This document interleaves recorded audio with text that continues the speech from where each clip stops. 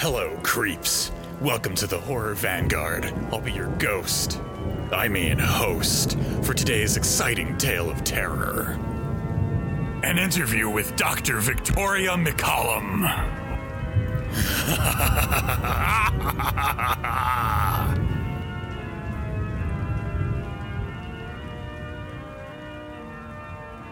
Hello, everybody, and welcome back to another episode of the Horror Vanguard. I am your co-ghost, John, better known as the Liquid Guy, joined, as always, by my friend and comrade, Ash. Ash, how you doing? As good as can be expected for the day after the UK elections.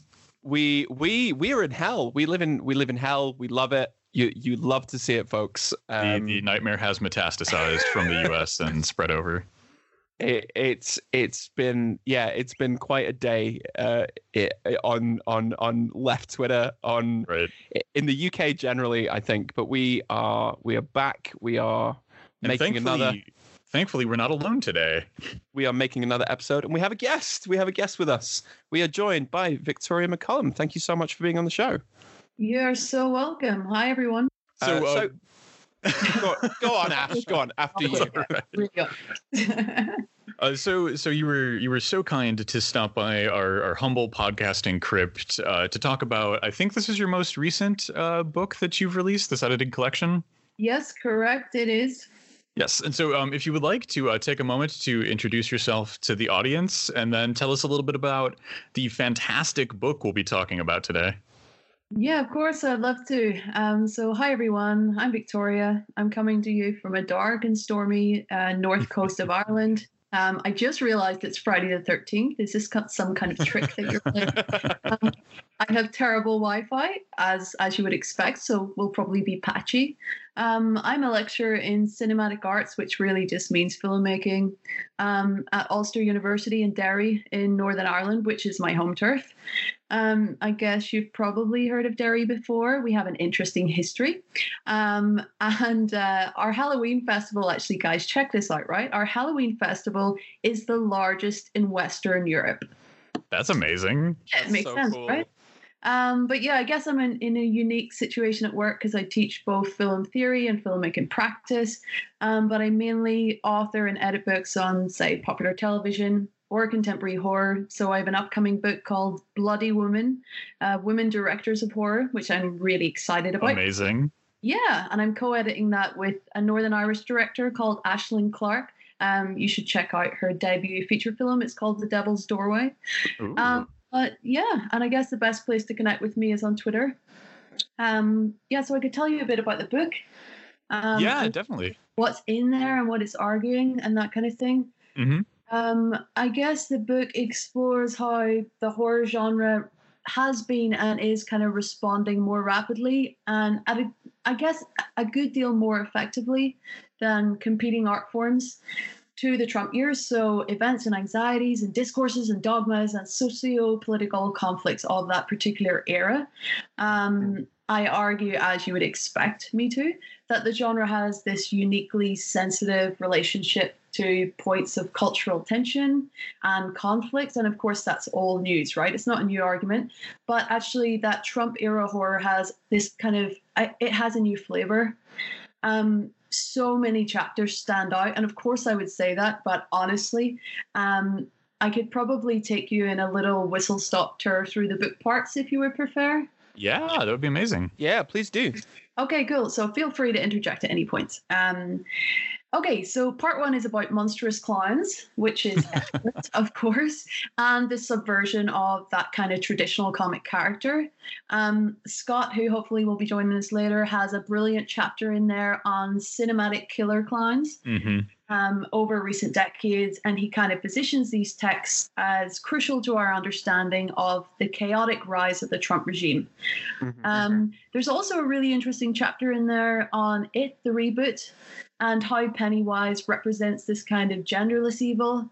And the author says that then exemplifies shifting rhetorics of horror, so AKA transphobia in the Trump era. Mm-hmm. Part two is themed Trump inspired an upsurge in female-led protest. So one chapter examines how parallels to these protests can be found in a recent cycle of horror. One chapter deals with queer horror and how it's kind of stepping out of the shadows, and explores things like why the Babadook is a queer icon right now, which I think is really interesting. Yes, 100%. So that's one to read. Part 3 is themed around popular narratives of late that feature white male anger. So there's one great chapter about angry men and captive women in post-recession horror films. There's one, as you might expect, on Get Out and horror's racial politics. Another on how horror films like The Witch and It Comes at Night are really about the US kind of responding to its own anxiety by turning inward. So I think that's interesting.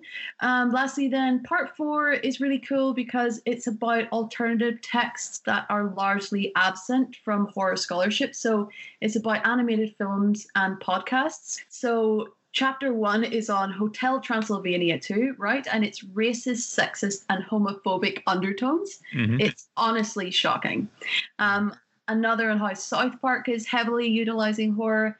And finally, the last one of that section argues that grassroots horror podcasts, like this one, I might add, actually hold this kind of unique insight, and they function as a kind of unique communicative means in the Trump years. The final part of the book is all about Twin Peaks: The Return. And I guess it's about what we expected versus what we received.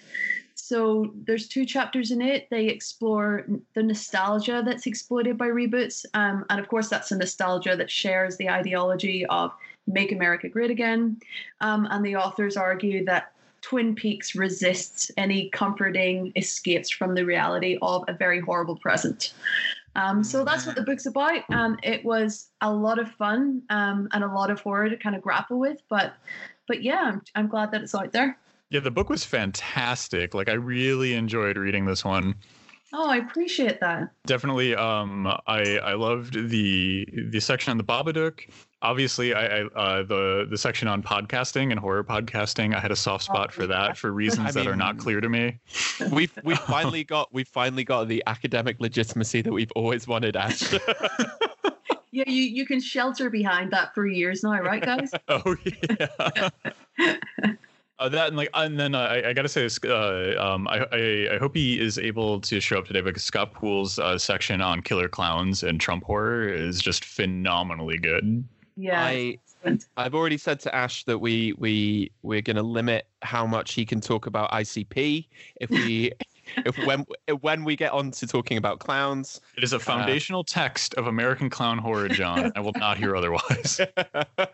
Yeah, I think it's the like Scott's essay includes just such brilliant films like It and Killer Clowns from Outer Space, for example, which I feel like we need to read more about. And Funland and Clownhouse and The Dark Knight. It's excellent. Yeah, the whole book is really fantastic. Like, I really liked how all of these like texts can be read and are codified kind of through the Trump era, as you phrase it in the introduction.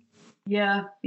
I mean, I'm glad that you like it, Ash. I did have some trolls on Twitter, and when I say some, I mean hundreds. Ooh. But thank you. Yeah, I really appreciate that. I think though that response though is revealing of something that the book actually points towards, right? That's the kind of psychology that underpins a lot of this. I don't even think it's in a kind of individual subjectivity. It's like a mass subjectivity mediated through digital platforms that, you dared question the legitimacy of the God King Trump. Therefore, there's this kind of like dark libidinal economy at work where you have to kind of swarm and defend. So if anything, that's only proof that the book was doing exactly what it was supposed to do. Yeah, that's a really good way to put it, John. Maybe I'll put a quote from you on the back of the book. That would be ideal at this point. Yeah, I will send your check in the post. but maybe we can kind of take a step back for a second, and the book that you've just put out, our podcast, films like Get Out. They're kind of all examples of grappling with the kind of political resurgence of the horror form. And so we were just kind of interested in hearing your thoughts on what is it about our kind of current condition, our current social, material, cultural, political conditions that have brought this about, that brought about this kind of shift into a very much more explicitly political form of horror? I think that's a really, really good question. I think that we can read this change where you have this proliferation of political horror, and you could read at the same time the ascendancy of Trump and people like Boris as a symptom of rising fear and anxiety that is being fueled by things like xenophobia and nationalism and racism and misogyny and being anti-Semitic and anti-immigrant and all of that rhetoric in numerous countries today. I think that it's being caused by that. I think that is our current condition. And I think that we can read the rise of political horror and also the ascendancy of Trump and Boris, for that matter, against that current condition. Yeah, I think so. And I think it's really interesting to see the kind of this idea that horror is an expression of the kind of cultural anxieties of a particular historical conjuncture. Like we get to track that in real time.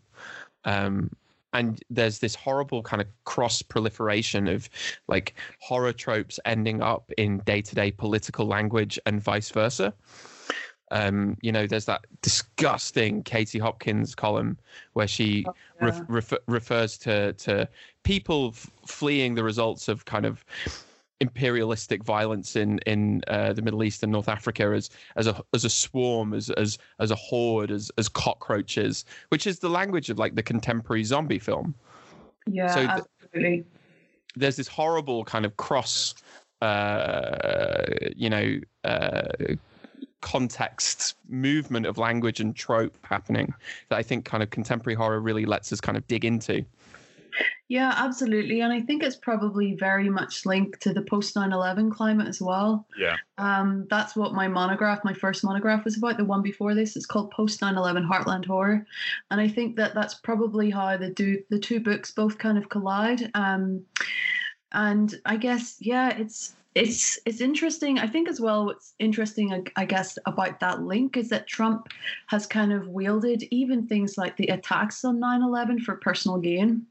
And I think that 9/11 in many ways continues to shape US politics, and it has become a kind of key trope, like a prop in some kind of political theater. And when you mention Hopkins, that kind of springs to mind. Yeah, 9/11 definitely changed the political landscape of the United States in more than just the obvious ways. Like I think post 9/11 political rhetoric is definitely, if not directly informed by, in some cases, entirely mirroring, rhetoric about zombie movies and fears about invasion and bodily corruption. And those things are kind of deeply linked into all of the post 9/11, collective trauma that, shocked the country, as it were. Yes. Yeah, absolutely. I think that as well, that there's a real kind of manufacturing of distraction in the age of, which very much kind of ties back into Bush and that particular regime. Mm-hmm. I think it's really, really interesting about both times, both that kind of post 9/11 era and the kind of Trump years. And I talk about this a little bit in the book, is that like you can see that major TV networks in the US and I think in the UK also are kind of leaning towards conservatism. And I call it Trump. Yeah, like Trump TV in the book. And I mean, I get it, right? Like no matter your political leanings, like glory and grit and guts and those kind of stories, are very persuasive and they make for compelling viewing. But it does seem like executives were kind of questionably quick to pivot towards those archetypal values and that kind of evangelical tone and sometimes war theology. Yeah, no, I think that's absolutely true. And it shows the way in which kind of like media responses to political shifts have only kind of intensified. I mean, I think the point about 9/11 being a sort of like world historic event, the kind of restarting of the end of history, as it were, where we all went, oh yeah, Fukuyama's completely wrong. Turns out the history isn't over at all. Wouldn't have that been nice? But that is kind of directly tied into the advances in digital communications, into social media, that immediately kind of transmitted all of those images and all of that kind of political ideology globally. So the fact that it was immediately kind of replicated in culture with the pivot towards, like you say, I really like that phrase of Trump TV, which has its own kind of like deeply conservative side, because there's already been one horror movie that's been cancelled because it was going to annoy the Trump fans. So I think that's a really interesting kind of look at how politics and culture have kind of collided through that, through the kind of image. Yeah, absolutely. And I think that, I mean, I say it in the book as well, I think that red state is the new black in many ways. And it kind of ties in with what you're saying. And I think as well, it's something to do with the shift in communication, that Trump is this kind of commander of communication, and traffic trumps ethics. And he's a brand and a media spectacle. And he kind of rolls on accumulating capital and power and followers. And he becomes this ideology. And I kind of term that in the book Trumpology. And then, of course, when you go to great lengths to curtail the freedom of the press, then of course horror is going to respond to that. It's going to kind of, like in those turbulent political climates, it's going to repeatedly emerge as a counter narrative, right? To kind of brush all of that nonsense against the grain. So I think it functions as a kind of alternative voice, I guess, in some way. Yeah, definitely. I think that definitely is applicable, and that's always like that's one of like the classic functions of the Gothic and horror, right? You've got that almost like this dialectic ambiguity where you've got these like absolutely disgusting and abject people like Katie Hopkins employing the exact same language that we find in George Romero's zombie movies, and George Romero is using these to much more, I guess we can call those progressive social ends. Yeah, absolutely. And I think it kind of ties into horror history. I know we spoke about that a little bit earlier, but like any notable periods of remarkable productivity or creativity in relation to the genre are also, periods of deep political, cultural turmoil. I mean, you should see my students' horror films. You could, one could learn a lot from that. And then you have golden ages, I guess, generated by the Great Depression in the 1930s, or the political unrest of the anti-war and civil rights movements and other movements in the late 1960s. And I think it just, I guess that's what the relationship is between horror and politics. Yeah, I really like that. I really like that point, and it's something Mark Stevens in his book Splatter Capital makes a really similar argument, that it's in times of capitalist crisis, you end up seeing a massive resurgence in horror. You have economic instability, which is often and frequently combined with political instability. So then what he kind of reads that through the kind of abjection and destruction of the body in the splatter film, and in kind of even in the very modern iterations of what's called derisively called torture porn. So I really think that is a really important thing that we've tried to kind of tease out pretty much in every episode of the show that we've done, that there is always a direct there's a dark side to capitalist modernity, right? Political progress is never utopian. There are always monsters just lurking underneath. Absolutely. I think it kind of, for some reason, it brings to mind, have you seen that Canadian film called Pontypool? By Bruce? No, I haven't seen that one yet. Oh, guys, you should check it out. For me, it's like one of the most innovative zombie pictures of the past decade. So it kind of, I'll tell you about it quickly. It revolves around this radio host, right? And he interprets this possible outbreak of a deadly virus. So it's like you guys sitting there interpreting this outbreak to a gullible public at home. And the deadly virus infects this small town in Ontario. So it's a linguistic virus that spreads when words it has infected are spoken to and understood by a living host. So they become a zombie compelled to repeat the word, and they pass the disease on to others. And I think it kind of serves as this like incredible allegory about the sometimes lethal effect of mass media, especially kind of inflammatory discourse associated with that kind of talk radio TV. But I think Yeah, I think it's a really interesting one because in the age of Trump, the chief populist Twitterer, he's the master of 140 character politics. Such a film feels as sharp as a blade. I just had a quick look at this, Ash, and I think we absolutely need to do an episode on this. Yeah, I was going to say this sounds like something we should absolutely cover in the coming months here. Yeah, honestly, it's so cool. So the protagonist is this self-styled cowboy, and he becomes a vector for actual disease, whose aim is kind of provocation over communication, and he inflicts outrage. You guys would be into it. It's good. It definitely sounds like a horror film. I don't know how this one skipped my radar. No, that sounds like it would be very. That sounds like it has some big Horror Vanguard energy. We need to watch that, I think. Yeah, it's got some good juju in there. I think that gives us a good pivot point into another question we wanted to talk about, and that's so like Trump and horror specifically, and the kinds of horror that Trump represents. We have these figures of the clowns, the racist implication of zombie language, and I think I haven't seen Pontypool yet, but the idea that it spreads like this kind of thought virus. Now we have the emergence of Boris Johnson, who's in many respects disturbingly similar to Trump. Yes. Yeah, I think for me, it's interesting that you mentioned Boris. He's the thing of nightmares, isn't he? For me, Trump is the first candidate to pursue politics as entertainment, right? Mm-hmm. And so he kind of collapses the distinction between entertainment and news and politics. And that's exactly what Boris kind of does. Or maybe it's paved the way for a Boris. And I think that this has then given way, and you see this in the horror films of the Trump era, to a very aggressive form of authoritarian populism. And obviously this has created a mass movement even beyond Trump's presidency. And I read it, I guess, in the book. And I believe that the Trump era horror kind of exemplifies that this authoritarian populism is a danger to democracy and things like US global peace and stability.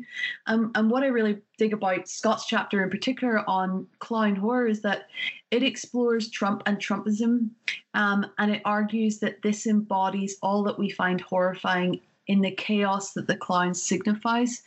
So I think that's interesting. But what's most terrifying to me is just that Trumpism is likely to long outlast Trump, which is a frightening thing, really. Yeah. I think there are already certain Republicans who are talking about Trumpism without Trump, right? Because what you have then is you have an entertainment figure who manages to completely kind of reorientate and restructure a certain section of the political imaginary, so it becomes impossible to be a Republican without hearkening back to Trump politics. It's the same way in the UK, where you can't really be a conservative without in some way being indebted to Thatcherism. Mm-hmm. Absolutely. I think it's a tale of two paths in many ways.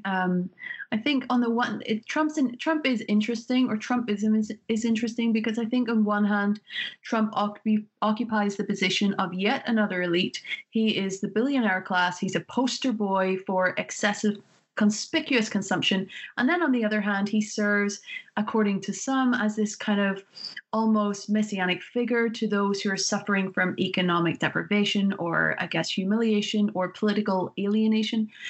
So I think there's something complex going on there, and that's also interesting. One thing I wanted to ask that's kind of related to what we're talking about right now is that the Bush years were some of the worst years for America. The scale of crimes committed by the Bush administration is something that I don't think America has reckoned with, and I don't know if we ever can truly reckon with kind of the scale of the catastrophe that Bush started with the war in Iraq and now the eternal war on terror. But Trump as a public figure is definitely inspiring more horror. The Bush years were horrific, and outrage against Bush was noted and powerful. But there's something about Trump that kind of drives people to this deeper level of kind of disgust and terror and the use of the horrific as a tool to explore the cultural moment. And I was wondering, what kind of distinctions do you draw between these two eras in terms of the horrific response to them? I think that's a really difficult question, but it's a brilliant point. I think that one of the key differences is actually a bigger picture thing, is that because Trump represents an evolution of sorts, like another step in the merger between entertainment and celebrity and politics. It's one of those questions you've really it's such a curveball, but it's a good one. That's totally okay. I have a slight hot take on this. Well, it's okay, not really not really a hot take. Honestly, I think a lot of the kind of response, the hashtag resistance to Trumpism, is a kind of aesthetic revulsion, right? The problem with not for everybody, and I think actually the growth in on the ground activism and kind of cultural expression is nothing but a positive. But I do think there is a certain section of kind of what we might, to be a kind of vulgar Marxist for a second, to call what we might call like bourgeois liberalism. The response is like, Trump is tacky. You know, he's ostentatious, he's crude, and so the revulsion is like, well, he's in charge, but we don't like his style. And I think it's really telling, actually, in a way, that when American soldiers under the commander-in-chief, President Bush, were, taking pictures of brutalized Iraqi prisoners and electrocuting them and torturing people in extraordinary rendition sites in a way that is essentially torture pornography made politically and concretely real, there was not the same kind of revulsion, because aesthetically he didn't kind of trigger the same impulse. You've got people like Ellen cozying up to George Bush and Michelle Obama saying that our values are exactly the same. But now, because we have somebody who is a kind of who is aesthetically not in line with what elite political power is supposed to look like, I do think that is part of the reason that there's been an upsurge in kind of like, cultural disgust. I don't think that's the whole thing, but I do think that is absolutely part of it, and we shouldn't kind of discount that, because it would be very easy to say that horror is kind of like a progressive or revolutionary or left-wing cultural form, but I do think it is also it's deeply ambivalent. It's deeply ambivalent about political power. Yeah, okay, I'll stop there. Fine, I absolutely agree with that. I think as well, I wrote the monograph on post 9/11 horror, and I looked a lot at even President Bush's speeches, and even when he would refer to anger, he would refer to this kind of quiet, unyielding anger. And of course, it became a decade-long brutal saga that spinned without end. So it wasn't that at all, but I think it's two kind of very different situations, but also with really interesting overlaps. Yeah. I think one thing I think it would be worth to kind of touch on in a little bit more detail, something that we brought up a few times in the conversation. The lead chapter of this book is Scott Poole's fantastic article on clowns and Trump. And what is it about Trump and Trumpism and the general affect of I guess like modern reactionary / proto-fascist politics that's so inspiring for this? Why clowns of all things? Well, I think that Scott kind of, the interesting thing about Scott's chapter is that an experience that the residents in South Carolina had when they believed that stories of clowns were luring children to their deaths. And by Halloween, of course, I think by Halloween, days before the 2016 election, alleged clown sightings had become kind of national and international in their phenomenon. And what's really interesting about Scott's chapter is that he kind of examines this cinematic killer clown, but over several decades, right, of this violent and fearful American landscape. And he reads that as crucial for understanding Trump's kind of chaotic rise. And I think Trump and Trumpism just embodies all that we find absolutely horrifying in the chaos that the clown signifies, and that even you could go so much to say that some of those same attributes actually prove attractive to his core supporters for the same reason. Yeah. But yeah, it's definitely interesting. Yeah, I definitely like when you were talking about the initial release of this book and having to deal with trolls. You know, what are trolls if not minor players in an army of evil clowns? You know, with the same like absolutely, yes, like with on so many levels too, because everything they're doing is ostensibly just for jokes. If you you know, listen to what they have to say about it, which is incorrect, but and then like, you know, like masquerading as online personalities, the fake identity of the clown, and all of the Joker fandom stuff. Like I really loved that first chapter because clowns just work so well as like synecdoche for the horror of Trump. Yeah, absolutely. I mean, Trump kind of orchestrates a circus of cruelty. And oh, good. Yeah. US politics and UK politics are a freak show. So, I mean, what better, right? Yeah, that is honestly, absolutely. That's like prophetic. That's so good. I appreciate that. I'm glad. But that, you know, there's a kind of long historical lineage there, right? The fool was always close to authority, you know, could often disregard social norms. You know, Shakespeare wrote amazing fools, and there is this, and clowns have always had an edge of danger because they're not bound by the same social conventions, right? They're not bound by the same rules and regulations. You don't know what they might do, which is why small children very correctly identify them as being profoundly scary.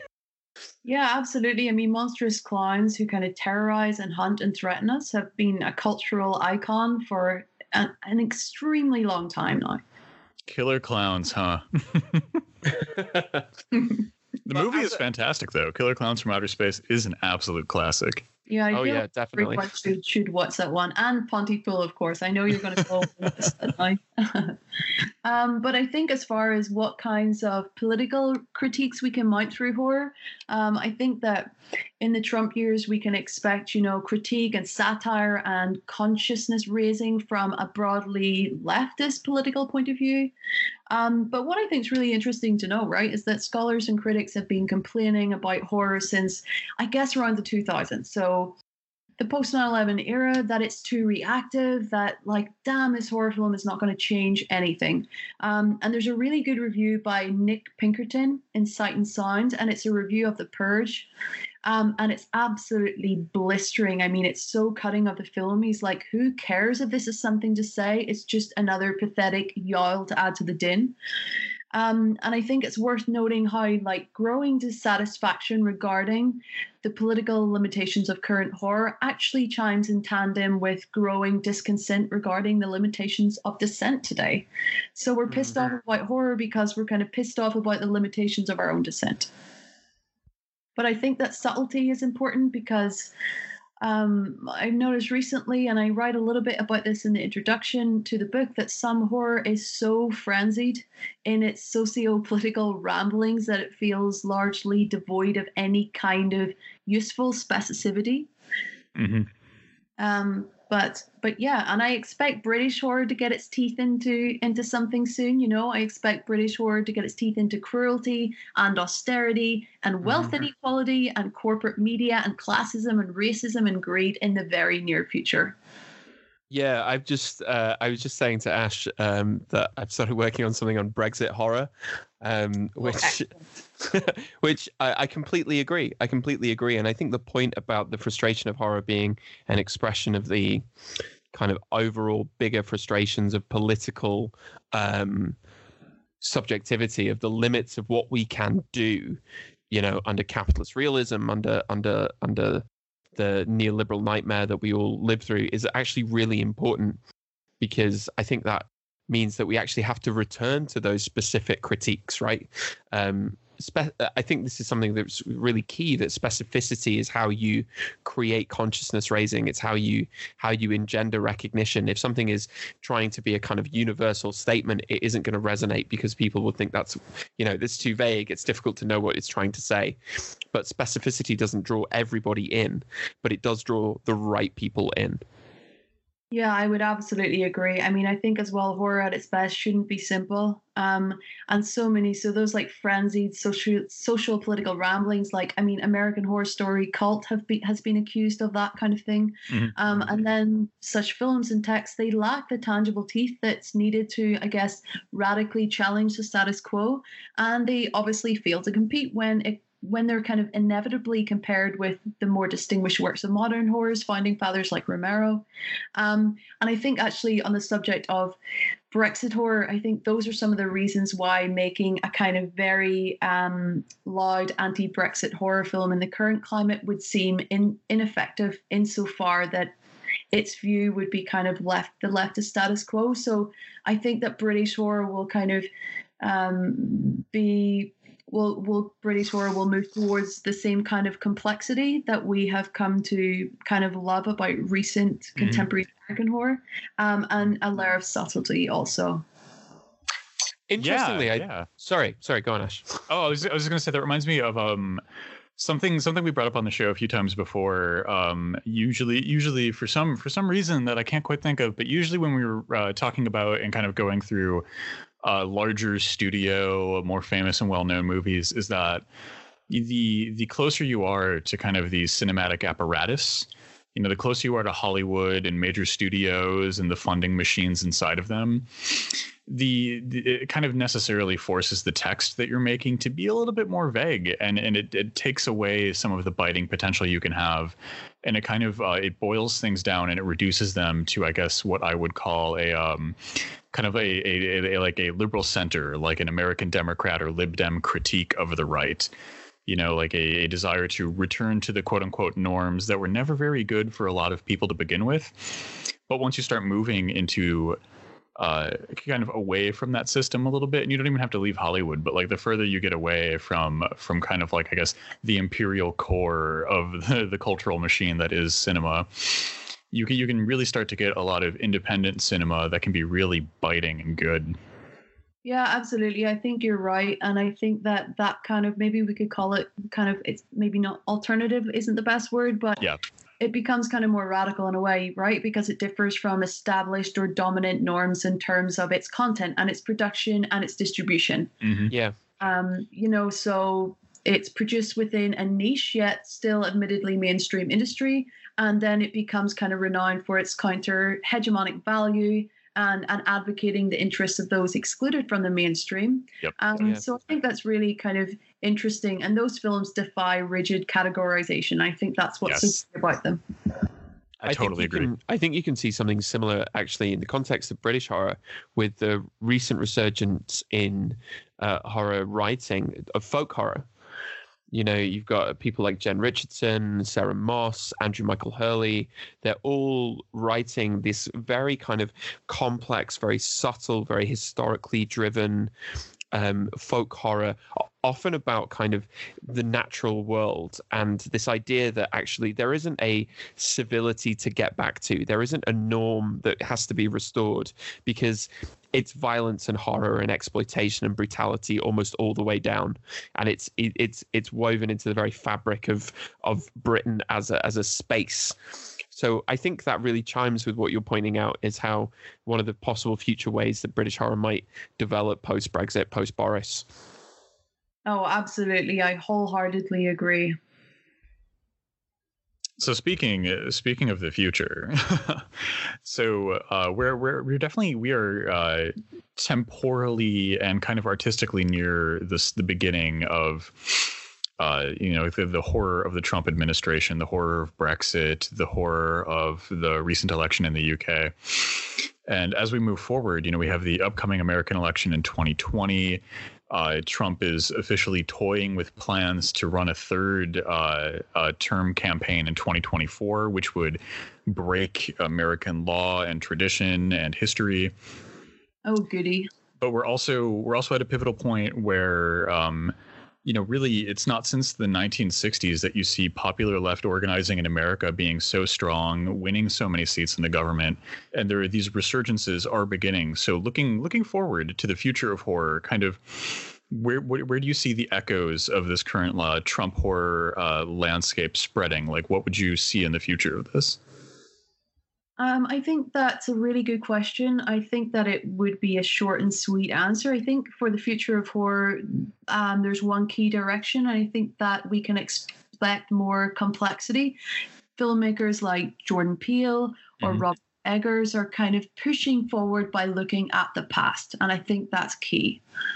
And I absolutely think, for the record, that Trump could well blunder his way into a re-election unless the Democrats target working class dissatisfaction. At least that's what it feels like from here. And we're going through something similar. Yeah. And since Republican administrations beget better horror films, I think we can expect that the coming years will see a continuation of the kind of productivity and boldness that has characterized the past few years. I will say this, though, right? And I say it one day after the British elections, in which former mining towns have voted to replace the party that has represented the workers' movement for 100 years with a party that spent the last 3 decades destroying it. Yeah. That I suspect Sanders does not have a hope in hell of being elected, especially if we go by Corbyn's kind of crushing defeat. And on that depressing note... Well, sorry, I think you're right. I think you're right that like the choice is pretty clear in terms of a Democrat versus Republican in 2020. And I think your point about we're going to be constantly returning back to history is really key, because I think, as Ash said earlier, if there is anything that America has never done, it's actually confront the traumatic, horrific, brutal nature of its own history. You know, it's all been disavowed. It's all been kind of repressed. It's all been buried. And if Gothic and horror studies tells us anything, it's that anything you bury, it's going to come back. Absolutely. Yeah. And I think there's a kind of mentality outside of the US. I know I can just speak for myself, but that the US comes out rather favorably in the last 200 years by comparison to your European neighbors.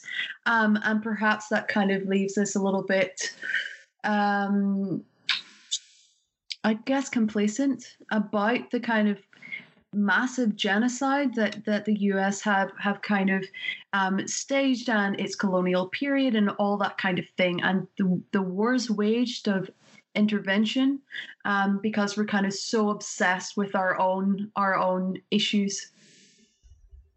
Yeah, it's definitely interesting to consider the historic ramifications and the flow of empire and genocide going from like the British Empire and over now to the American Empire under which we all kind of currently have to find our lives. And there's definitely a lot of Americans who are supporters of Bernie Sanders who are watching what's happening in the UK right now, who are thinking about strategy and thinking about the Sanders campaign and trying to see what lessons are to be learned from a very similar but distinct politician in terms of like how our different nations' electoral politics work. Yeah, but absolutely. I was just going to say, I think, though, the one thing that you pointed out that I really caught onto was that the Democratic Party, much like the Lib Dems in the UK, it's a centrist party that favors the status quo, kind of regardless of what the status quo is. It's just some vague business interests and nothing ever changing. And in a world that's increasingly...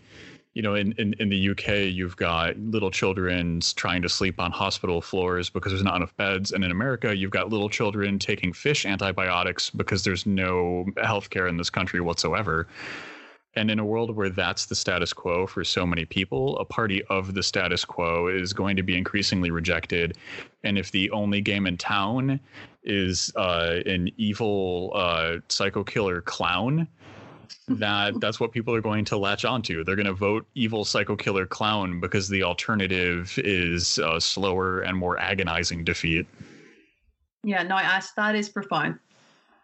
Oh, thank you. It's been a day for profound clown takes.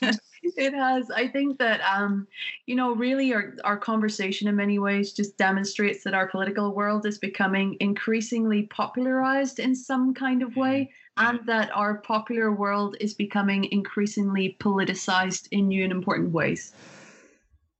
Yeah, no, I completely agree. And as we say on the show, like Marx describing capital as dead labor, as vampiric, as a monster shambling out of its grave. That is not a metaphor. that is not a metaphor. That is not a literary flourish. That is not a rhetorical device. That is a kind of psycholinguistic shortcut to illustrate the kind of true nature of the political reality that we live in. Ever more so since yesterday's political news. Oh, I know. It's so depressing. I think as well, like a lot of horror today appears perversely occupied with kind of glib and trendy, not so much plotted as delivered political metaphors at the expense of compelling genre filmmaking. And I guess it's, I'm saying that because I teach some practice as well, but I think that if it's too kind of if it's not plotted and it's simply just delivered in some kind of glib, trendy way, then this lessens the genre's standing as plugged into its social and historical context in compelling, uncomplicated, and persuasive ways. Yes, and that's why I absolutely agree. Yeah, many critics and scholars who are real lovers of genre filmmaking, right? They're refusing to bend the knee to the zeitgeist, and their film criticism is often all the better for it, I have to admit. Yeah, I completely agree. I think definitely in terms of craft, we are coming off of, just in the last like maybe year and a half or so, we're coming off of like almost 2 decades of just like mainstream horror just being incredibly derivative, incredibly tired. And of course, like there's always going to be amazing horror films that are happening on the outskirts, but we had like 48 paranormal films, 10,000 Saw films, like franchise horror becoming an incredibly derivative being in and of itself. And then like the Annabelle films, they spawned their own Annabelle cinematic universe. And we're kind of rounding a corner of that now. The popular horror landscape is starting to kind of, it's like some kind of shambling monster. It's spasming and kind of shooting forth these new growths instead of dying off. Which is a reflection of the way in which kind of like film culture generally has become this stagnant, repetitious, like didactic and kind of like constantly franchised thing. We've talked repeatedly on the show about our just cultural exhaustion with living in the expanded cinematic universe for literally everything.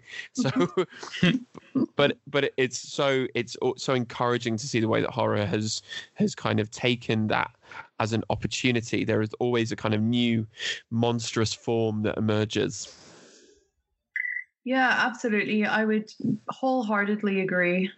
And I think you can see that, not that the awards are any kind of, not that winning an Oscar is any kind of recognition of quality, of course, but I think you can see it in horror being kind of recognized by the Academy, because they're rarely acknowledged outside of the technical categories. And of course, I think Get Out's recent Oscar win illustrates the Academy's change in relationship, but it was also helped by the Oscars So White hashtag. I think it's important to remember that horror tends to gain legitimacy when it no longer resembles horror, and that's kind of problematic. And then you've got that post-horror bullshit, which is that kind of long-standing tradition of lazy critical snobbery. Yes. And the same for horror, right? Because there's no such thing.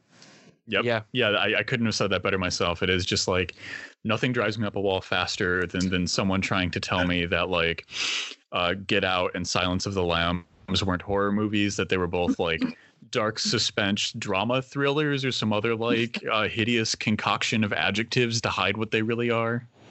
And we've always insisted on the show that there is just as much political significance, cultural impact, and artistic importance in like whatever you might call the lowest of low schlock than there is in this so-called post horror or art horror, which is just the mainstream of criticism desperately trying to co-opt a bit of cultural cred that it no longer has by kind of denigrating anything that might appear to be a genre form.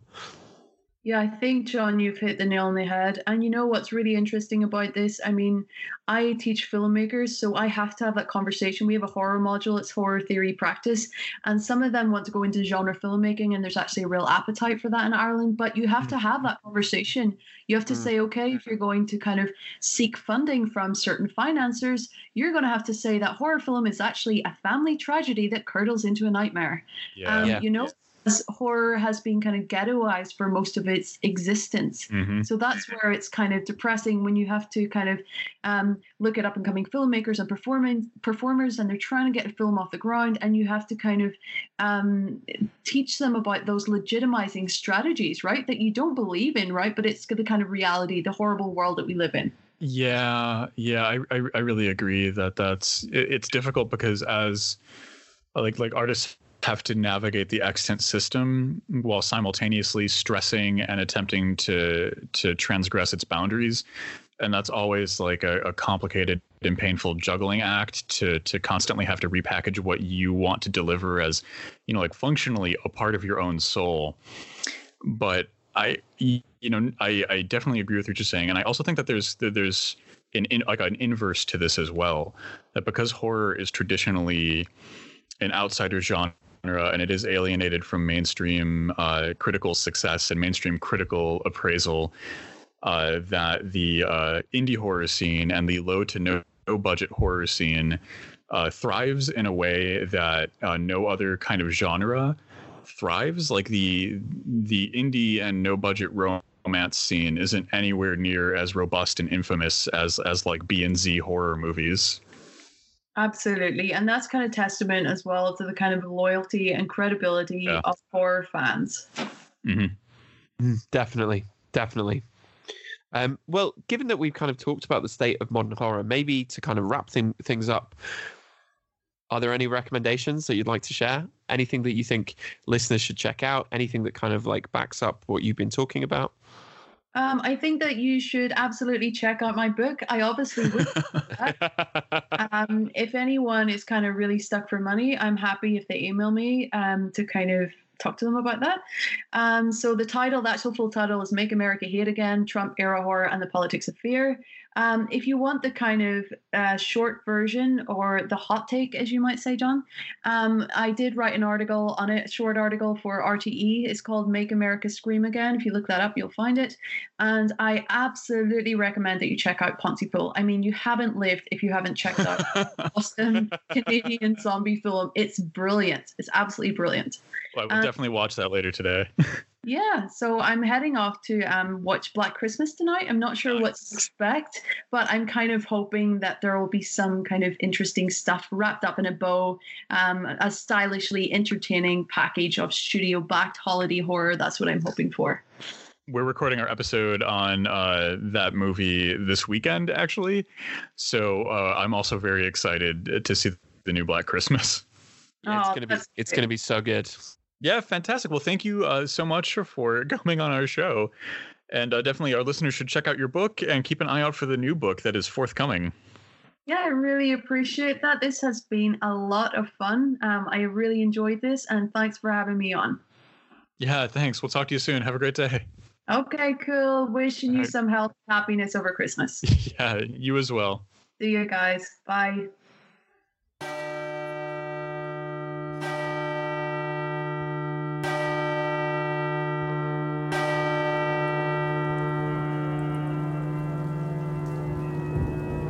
Thanks for tuning in, creeps.